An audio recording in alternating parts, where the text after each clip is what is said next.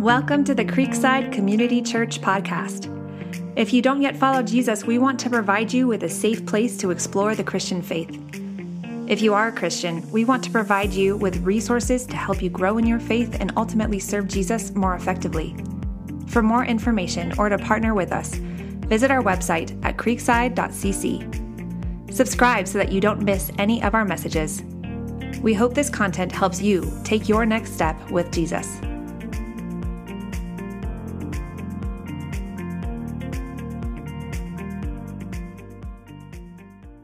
Amen. Go ahead and be seated. And as you do so, I want to give you a hypothetical question to think about as we get started today. If you had the power to shape people's hearts, how would you use it?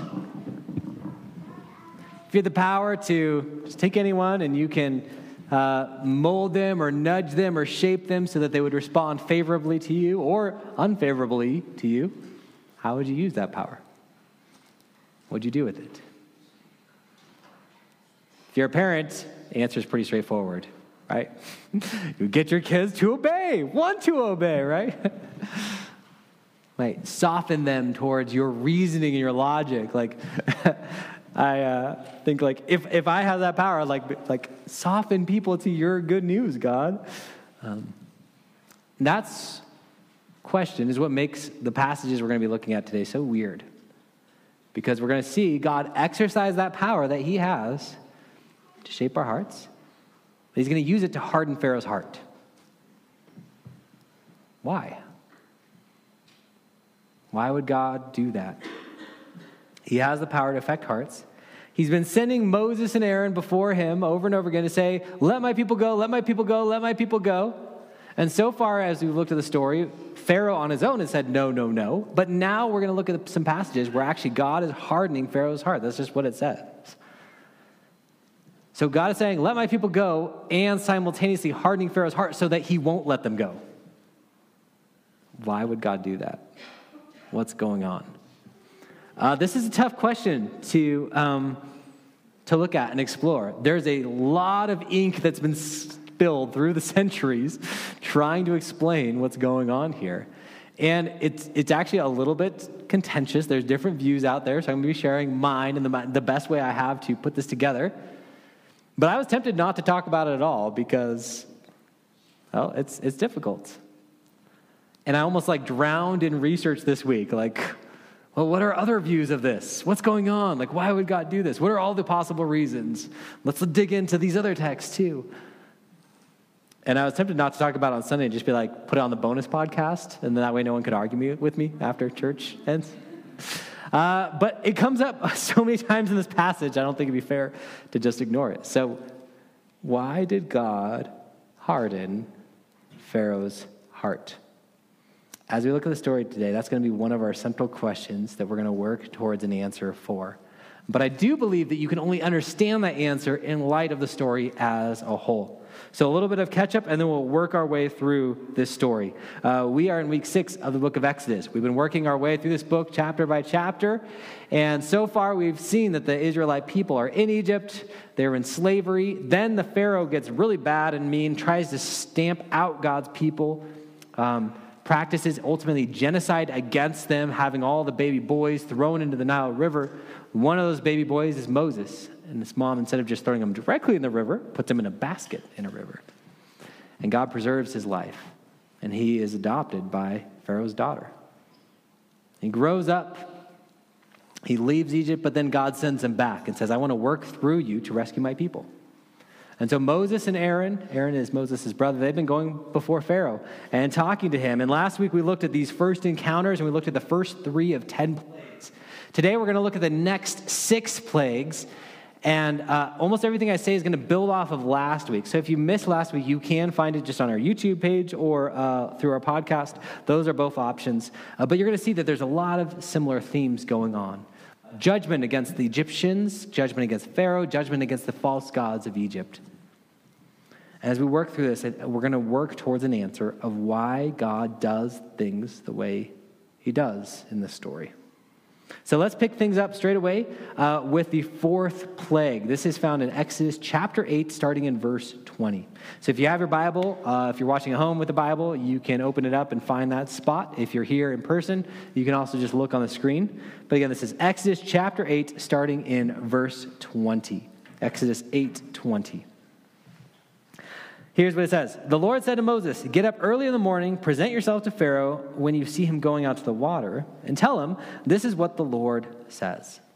Let my people go, so that they may worship me. But if you will not let my people go, then I will send swarms of flies against you, your officials, your people, and your houses.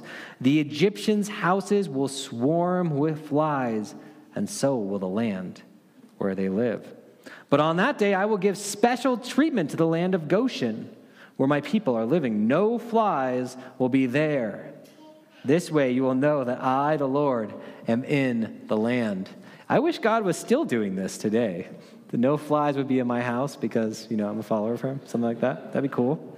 And this is actually the first time this comes up in the plagues, where God is starting to make a difference. It's almost like the plagues are getting so bad that God's like, okay, Egypt, you're going to go through the plagues.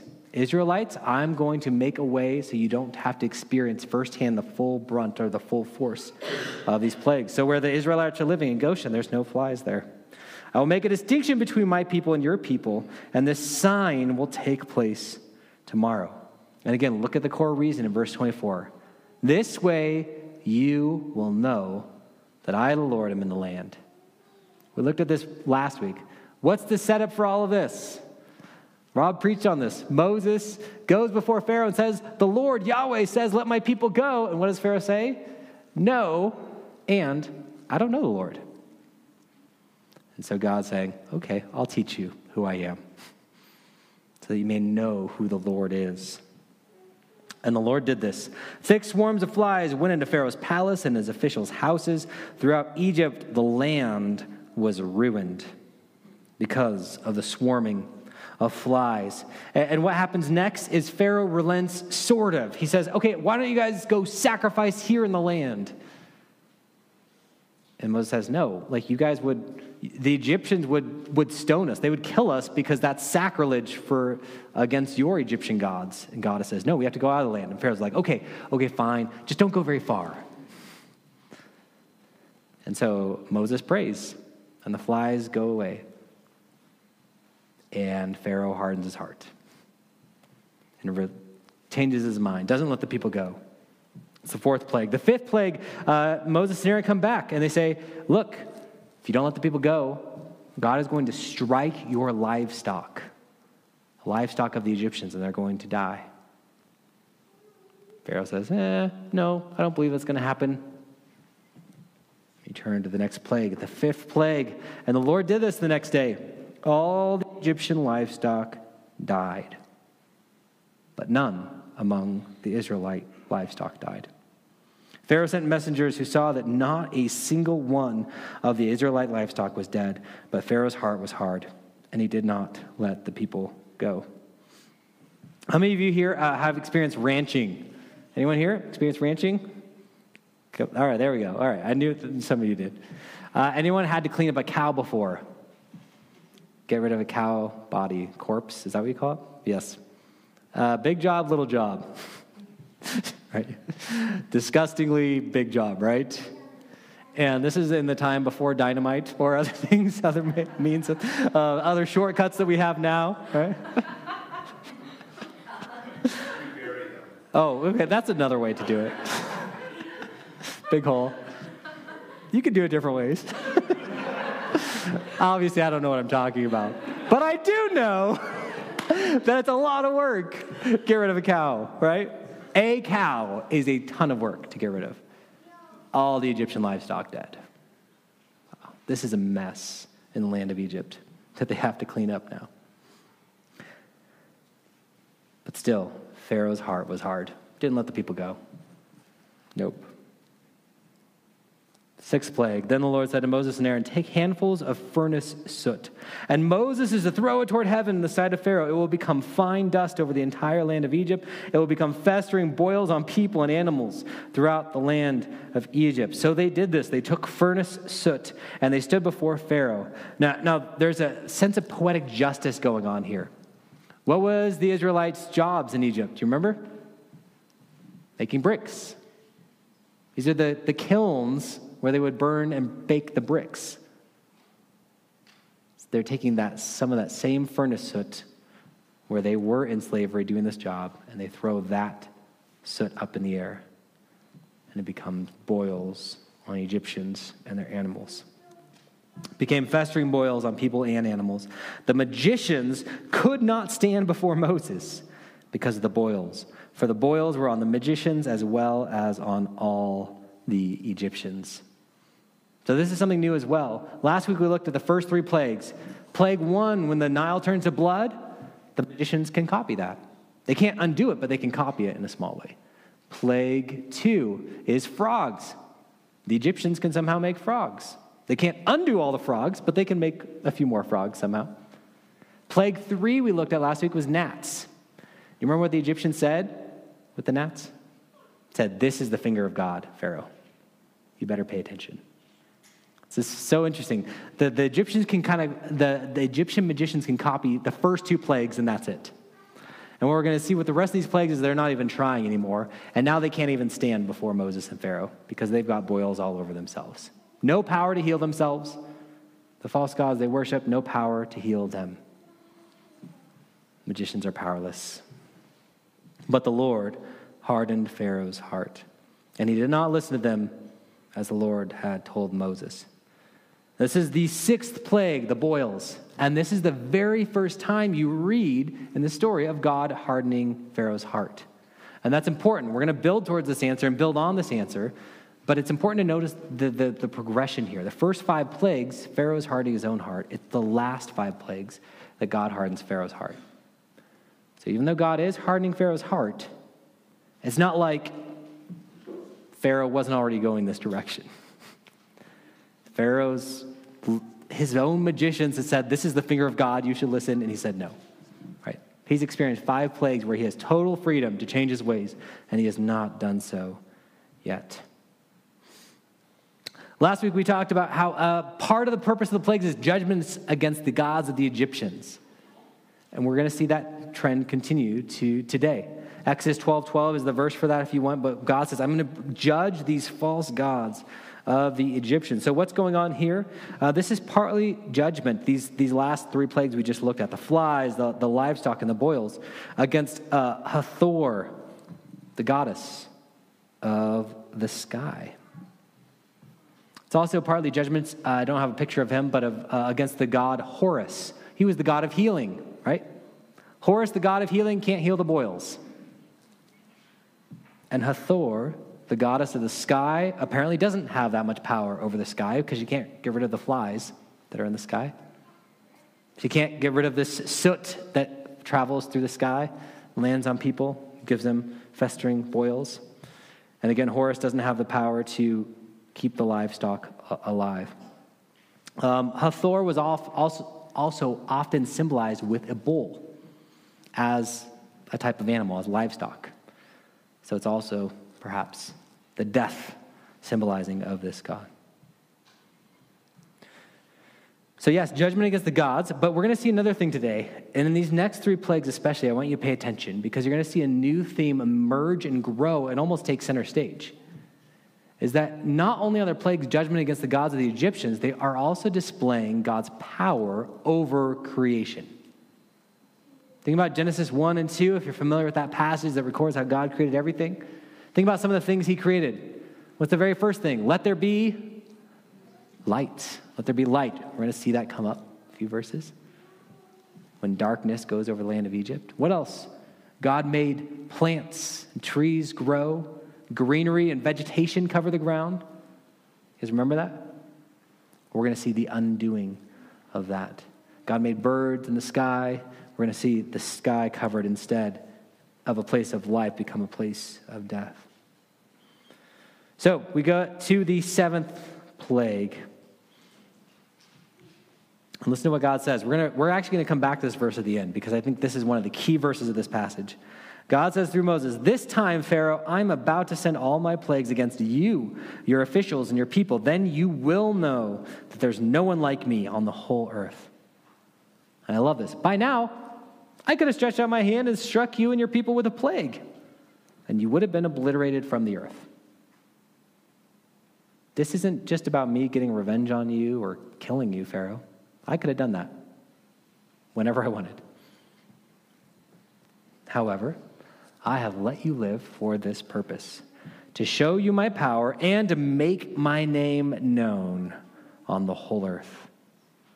You're still acting arrogantly against my people by not letting them go. Tomorrow at this time, I will rain down the worst hail that has ever occurred in Egypt from the day it was founded until now. Therefore, give orders to bring your livestock and all that you have in the field into the shelters. It's interesting because God keeps saying, send my people, send my people. Pharaoh keeps saying no. And so now Moses is like, okay, at least send the livestock out of the fields. Send something, Pharaoh. Give orders to bring your livestock and all that you have in the field into shelters. Every person and animal that's in the field and not brought inside will die when the hail falls on them. Those among Pharaoh's officials who feared the word of the Lord made their servants and their livestock flee to shelters. Isn't this fascinating? Increasingly so, we're going to see almost a choice for the Egyptians themselves. Not only if you're in the land of Goshen do you not experience the plagues, but now Egyptians who are paying attention and listening have the power to escape this judgment. It's going to hail. Everyone outside, every animal is outside is going to die. Bring your animals inside. And a bunch of Egyptians do. They've learned the fear of the Lord. Right? So Moses stretched out his staff toward heaven, and the Lord sent thunder and hail. It literally says fire and hail. This is interesting. So there's clouds, there's hail, and there's fire. Is this sounding like other times in the Bible? Whenever God shows up in person, there's often in a cloud or smoke and fire present. And it's almost like God is saying, I myself am showing up starting now with these final plagues. I'm not just sending things, I myself am coming. I'm here in the land. So the Lord sent thunder and hail, lightning struck the land, and the Lord rained hail on the land of Egypt. The hail with lightning flashing through it was so severe that nothing like it had occurred in the land of Egypt since it had become a nation. Throughout the land of Egypt, the hail struck down everything in the field, both people and animals. The hail beat down every plant of the field and shattered every tree in the field. You hear the reflection of Genesis? Every plant and every tree. Identical language of Genesis 1. What did God create? Every plant and every tree. Now it is being destroyed, every plant and every tree. The only place it didn't hail was in the land of Goshen, where the Israelites were. So, plague of hail. God demonstrating his power over creation itself. And what happens next is Pharaoh repents, sort of, concedes a little more, and then the hail stops, and he changes his mind once again. So then we have the eighth plague, the plague of locusts. The Lord then said to Moses, stretch out your hand over the land of Egypt, and the locusts will come up over it and eat every plant in the field, in the land, everything that the hail left. So Moses stretched out his staff over the land of Egypt, and the Lord sent an east wind over the land all that day and through the night, and by morning the east wind had brought in the locusts. Now, we hear a locust and we're like, oh, cute crickets. No. Locusts are devastating creatures. Their locust plague still happen today. I watched this little BBC thing on it. It was fascinating. But it's like a terror of the world. They eat everything. They're very aggressive. And they kind of go crazy. Like they're not as rational as crickets normally are, even though crickets aren't really that rational in general. But the locusts are wild and crazy. Like when you hear locusts in the ancient world, you're like, that's death, destruction, terrible. And so this terrible destruction that goes up over the entire land of Egypt and settled on the whole territory of Egypt. Never before had there been such a large number of locusts, and there never will be again. They covered the surface of the whole land, so that the land was black, and they consumed all the plants on the ground and all the fruit on the trees. You're just hearing Genesis. Everything. Every green thing. Nothing green was left on the trees or the plants in the field throughout the land of Egypt. Pharaoh urgently sent for Moses and Aaron and said, I have sinned against the Lord your God and against you. Please forgive my sin once more and make an appeal to the Lord your God so that he will just take this death away from me. Moses left Pharaoh's presence and appealed to the Lord. And then the Lord changed the wind to a strong west wind, and it carried off the locusts and blew them into the Red Sea. Not a single locust was left in all the territory of Egypt. I think this is actually some foreshadowing going on. In a couple chapters, we're going to read about the people going out of the land, and then Pharaoh and his army chasing them down, and they get to the Red Sea, and you guys remember what happens? God sends a strong east wind, divide the waters, so that the Israelites can safely pass through. And then once they're through, God sends a strong west wind, and it causes the waters to come back over the Egyptians, so that not a single one is left. Do you hear the foreshadowing? All the Egyptians will be thrown into the Red Sea like these locusts were. But the Lord hardened Pharaoh's heart, and he did not let the Israelites go. So what Egyptian gods are we talking about now? Isis on the left and Anubis. Both of these gods are related to the crops in one way or another. They thought Isis and Anubis protected their crops. Anubis was also the god of death, but also was supposed to take care of the crops. And so God, through both of these, through the hail and through the locusts, is showing Isis and Anubis have actually no power to protect the crops. And in the next plague, we're going to see judgment against the god Ra, the sun god of the Egyptians. Ra is so powerful that he makes the sun rise every single day without fail. He brings the light every day. Or does he? The ninth plague. Then the Lord said to Moses, stretch out your hand toward heaven, and there will be darkness over the land of Egypt, a darkness that can be felt. So Moses stretched out his hand toward heaven, and there was thick darkness throughout the land of Egypt for 3 days. One person could not see another. And for 3 days they did not move from where they were, yet all the Israelites had light where they lived. Pharaoh summoned Moses and said, go worship the Lord. Even your families may go with you, but your flocks and your herds must stay behind. Again, Pharaoh sort of conceding, but not everything still. Now, we don't get this, but in the ancient world, how did you worship gods for other nations, or how did the Israelites worship the one God? Through animal sacrifice. Right? It'd be like, you can worship God, but you're not allowed to use your voice, and you're not allowed to pray. Okay? Wait, what? That's kind of one of the main ways we worship God. Go worship the Lord, but your flocks and your herds must stay behind. Moses responded, you must also let us have sacrifices and burn offerings to prepare for the Lord our God. Even our livestock must go with us. Not a hoof will be left behind, because we'll take them to worship the Lord. But the Lord hardened Pharaoh's heart, and he was unwilling to let them go. Pharaoh said to him, leave me. Make sure you never see my face again, for on the day you see my face, you will die. As you have said, Moses replied, I will never see your face again. And then we also know that part of this conversation was Moses warning Pharaoh, there will be one more plague. Please let the people go. And he doesn't. So what is God showing his power over? Right? Let there be light. Now the opposite is happening, darkness. Look, that God Ra has no power over sun and darkness. The real God, the true God, he does. So, back to our question. Why did God harden Pharaoh's heart? Again, first 5 plagues, Pharaoh hardens his own heart. Last 5 plagues, it comes up time and again. We read them. But God hardened Pharaoh's heart. What's going on? Why would God do this?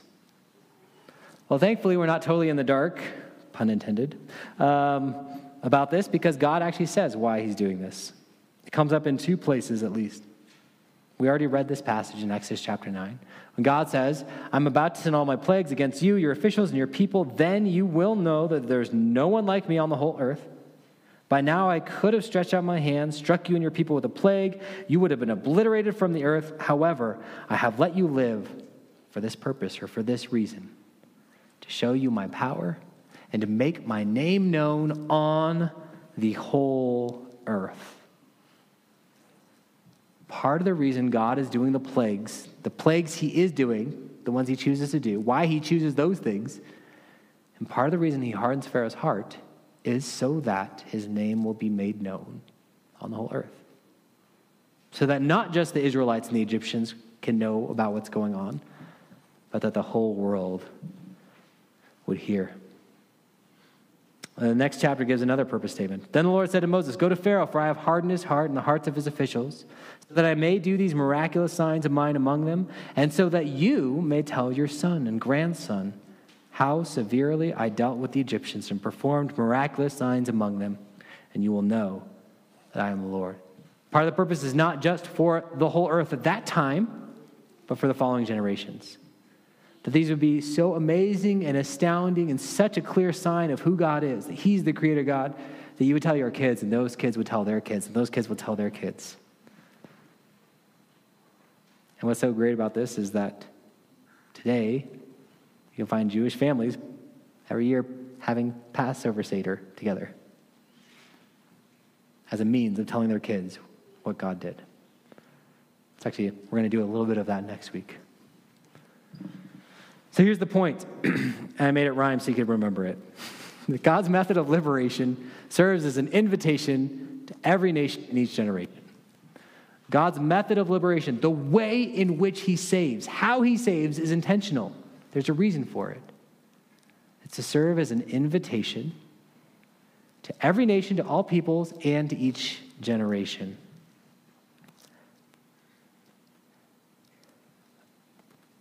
And I think the proof is in the pudding that this happened. Like, we're still reading about this today. Apparently, each generation has gotten this message. And the nations did hear. In my own personal Bible reading this last week, it was cool. This wasn't planned. I was just in 1 Samuel. And the beginning of 1 Samuel, it's the time of the judges, and the Philistines actually capture the ark. We're going to read it later in Exodus about the building of the ark, but this is later in Israel's story. The Philistines, the enemies of God's people, they capture the ark, and then God starts fighting his own battles to defend himself, and he starts striking the Philistines who have his ark with these diseases and these afflictions. And listen to what these Philistines say. These are not Israelites saying this. These are Philistines talking to each other and trying to decide what they should do. Listen to what they say. They say, "Why harden your hearts, fellow Philistines, as the Egyptians and Pharaoh hardened theirs? When he afflicted them, didn't they send Israel away and Israel left? We should send the ark back. We shouldn't be like Pharaoh in Egypt was." How did the Philistines know what happened in Egypt? Because everyone knew what happened in Egypt. Because it was such a big deal that it could not be ignored.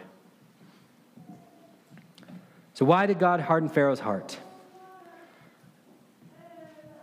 God chose to do things in this way to serve as an invitation to every nation in each generation. That as troubling as it is, and we're going to talk more about why and how this works, but it looks like God hardened Pharaoh's heart in order for more people to hear and to have a chance to respond to this, okay? So this is one of those things where to get the outcome you want, you have to do the opposite of what you would think. To get the outcome that you want, you have to do the opposite of what you think. So I got a hammer and nails here today and some old wood. We have an old house. We've done lots of projects on it, redone things, so we have lots of old wood laying around. How many of you have ever built or used old wood, hammer and nails and old wood? How many of you? Right? And you've experienced the wood splitting because it's too dry and old. And if you know the secret to make sure that the wood doesn't split. Anyone know how this works? Anyone know? Don't be shy. I know some of you know. All right, so you got your nails. Normally, if you nail it into old wood, it's going to split. The way you make it so the wood doesn't split, at least not as often, is you turn your nail upside down and you blunt the top of the nail. Do you guys know this? No? Is this news for you? Cool, I taught you something. You learned something in church today. You blunt the head of the nail. And that makes it so it doesn't split the wood. Wait a second. Does that make any sense? Not at first, right? Okay, if it's sharper, it splits, but if it's blunter, it doesn't? What's going on? This is actually on a small scale of what you probably have experienced on a large scale. Think about how wood works, all these fibers and these grains going together. If you strike that wood with an axe in the shape of a wedge and it's sharp, you don't actually have to drive that axe all the way through, right? You just get it going and actually the force splits it apart, right? Now think about this. This is kind of weird to think about. But what if you could strike that log hard enough with a hammer that the head would sink in? Would it split the wood? No. What would happen? It would just break the wood fibers. It wouldn't split them. So what goes on? So when this is sharp, it's acting like an axe, and it's going to split the wood fibers. When you blunt it, it acts like a hammer, and it breaks the wood fibers instead of splitting them. So you don't want the wood to split, you make the nail less sharp. Super weird, but it works, and it's true. It's one of those times where to get the outcome you want, you have to do the opposite of what you would think. And there are other things in life like this, right? Anyone know what to do? If you're facing a hard situation, a hard problem, and you're trying to solve it, and you just get dead end after dead end, and you can't make progress on it, what should you do? Yeah, take a break, right? Stop working on it. Have you guys ever experienced this? It's true. It's one of those times where to get the outcome you want, you have to do the opposite of what you would think. Or how about, what's the best way to think of a really great idea? Yeah, think of a bunch of really mediocre ideas. That's what you do when you brainstorm, right? If you say, think of one great idea, that's really difficult. But if you say, think of a bunch of mediocre ideas, you can do that, and you can take one of those and work with it. So here's the point. I think what we're seeing God do with Pharaoh is a similarly strange thing. What is the outcome God wants? He wants everyone to know who he is. So what does he do? He works on Pharaoh in a weird way, where he's actually making it harder for Pharaoh to know who he is, but he's doing it in order for everyone else to know who he is. So here's how I think about this. I think about this like when we read this story, again, we just gravitate towards God hardened Pharaoh's heart. And it's almost like we're watching God do this. We're like, God, what are you doing? Beating on this guy?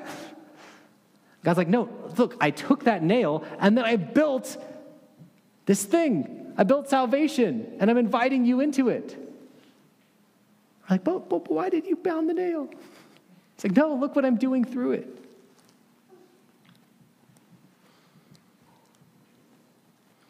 The best way to not split wood is to blunt the point. If the best way to think of a really great idea is to try and think of a bunch of mediocre ideas, if the best way to get past an impasse and find a solution is to take a break, then maybe for God, the best way to soften your heart was to harden Pharaoh's.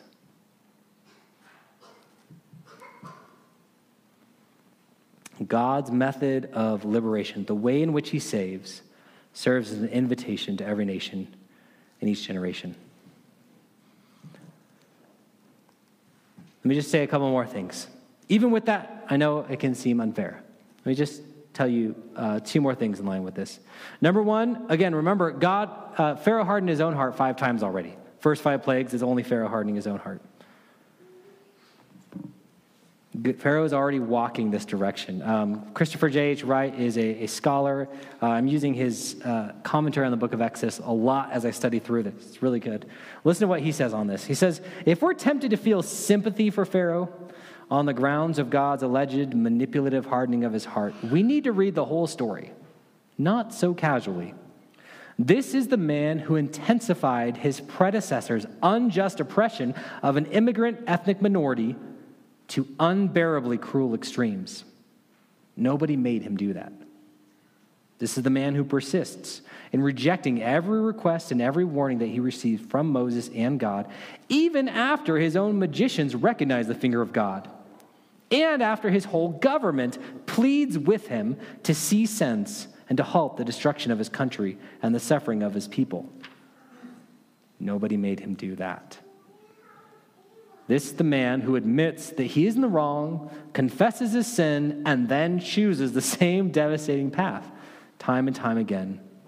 Nobody made him do that.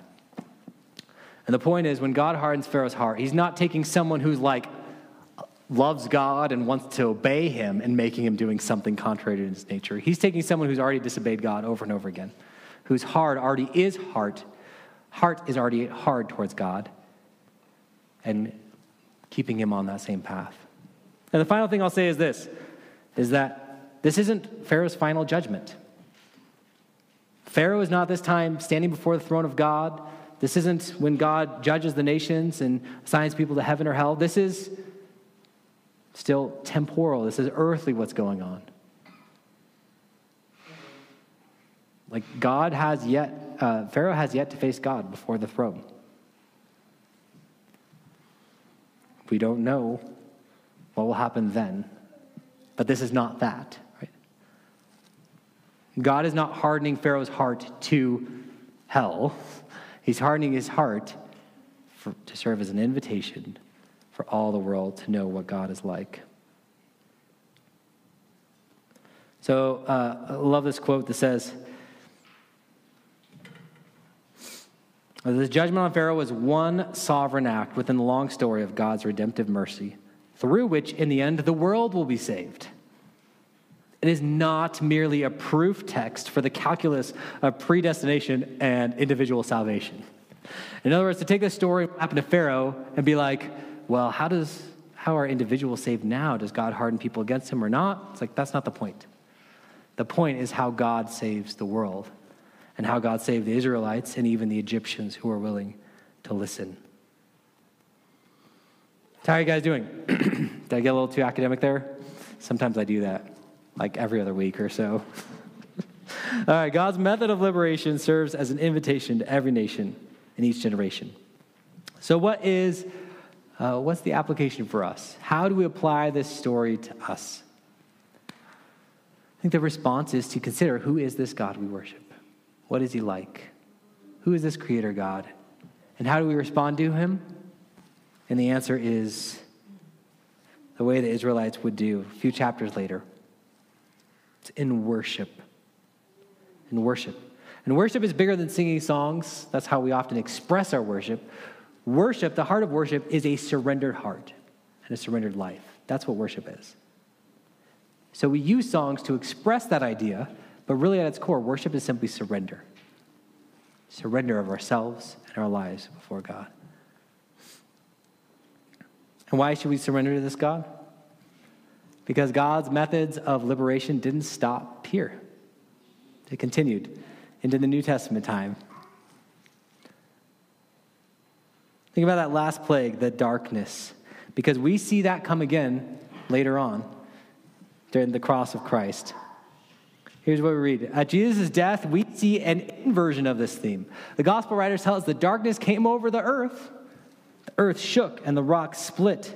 Here too, creation signals the deliverance of God's people, but only by means of the punishment of God's Son, against whom God's anger is directed.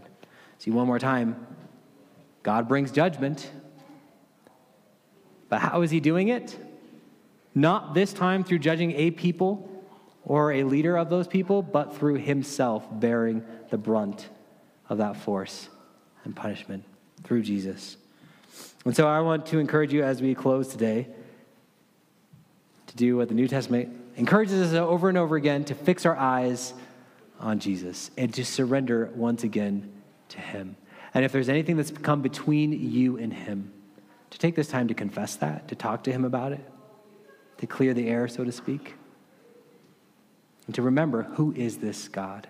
Because the God of Exodus is the creator God. And the creator God is the same God who went to the cross for us and for our salvation. And he's the same God who will return one day and finish his work. So let's pray together and surrender together again to this God. God, we confess all of us have at times and places in our lives, and even this week and even this day, turned against you, done what's not pleasing to you, or we've chosen actively not to do the things you've called us to. And God, we together ask your forgiveness. We surrender to you now. We thank you that through Jesus, you sent a salvation. It's not for one people against another one, but it's for all the world. And I pray that as we look at your great acts of judgment way back in the book of Exodus, that we be reminded that you are going to return one day. You are a loving God and you are a just God. And we surrender to you. We ask that your will be done in our lives and that we would respond, each of us, appropriately to you. Choosing to follow you where you're asking us to be courageous and to do that. Choosing to surrender to you if there's something you're calling us to lay down. Choosing to tell others about this good news if you're calling us to do that. Again, that all of us would be surrendered to you. In your name we pray. Amen.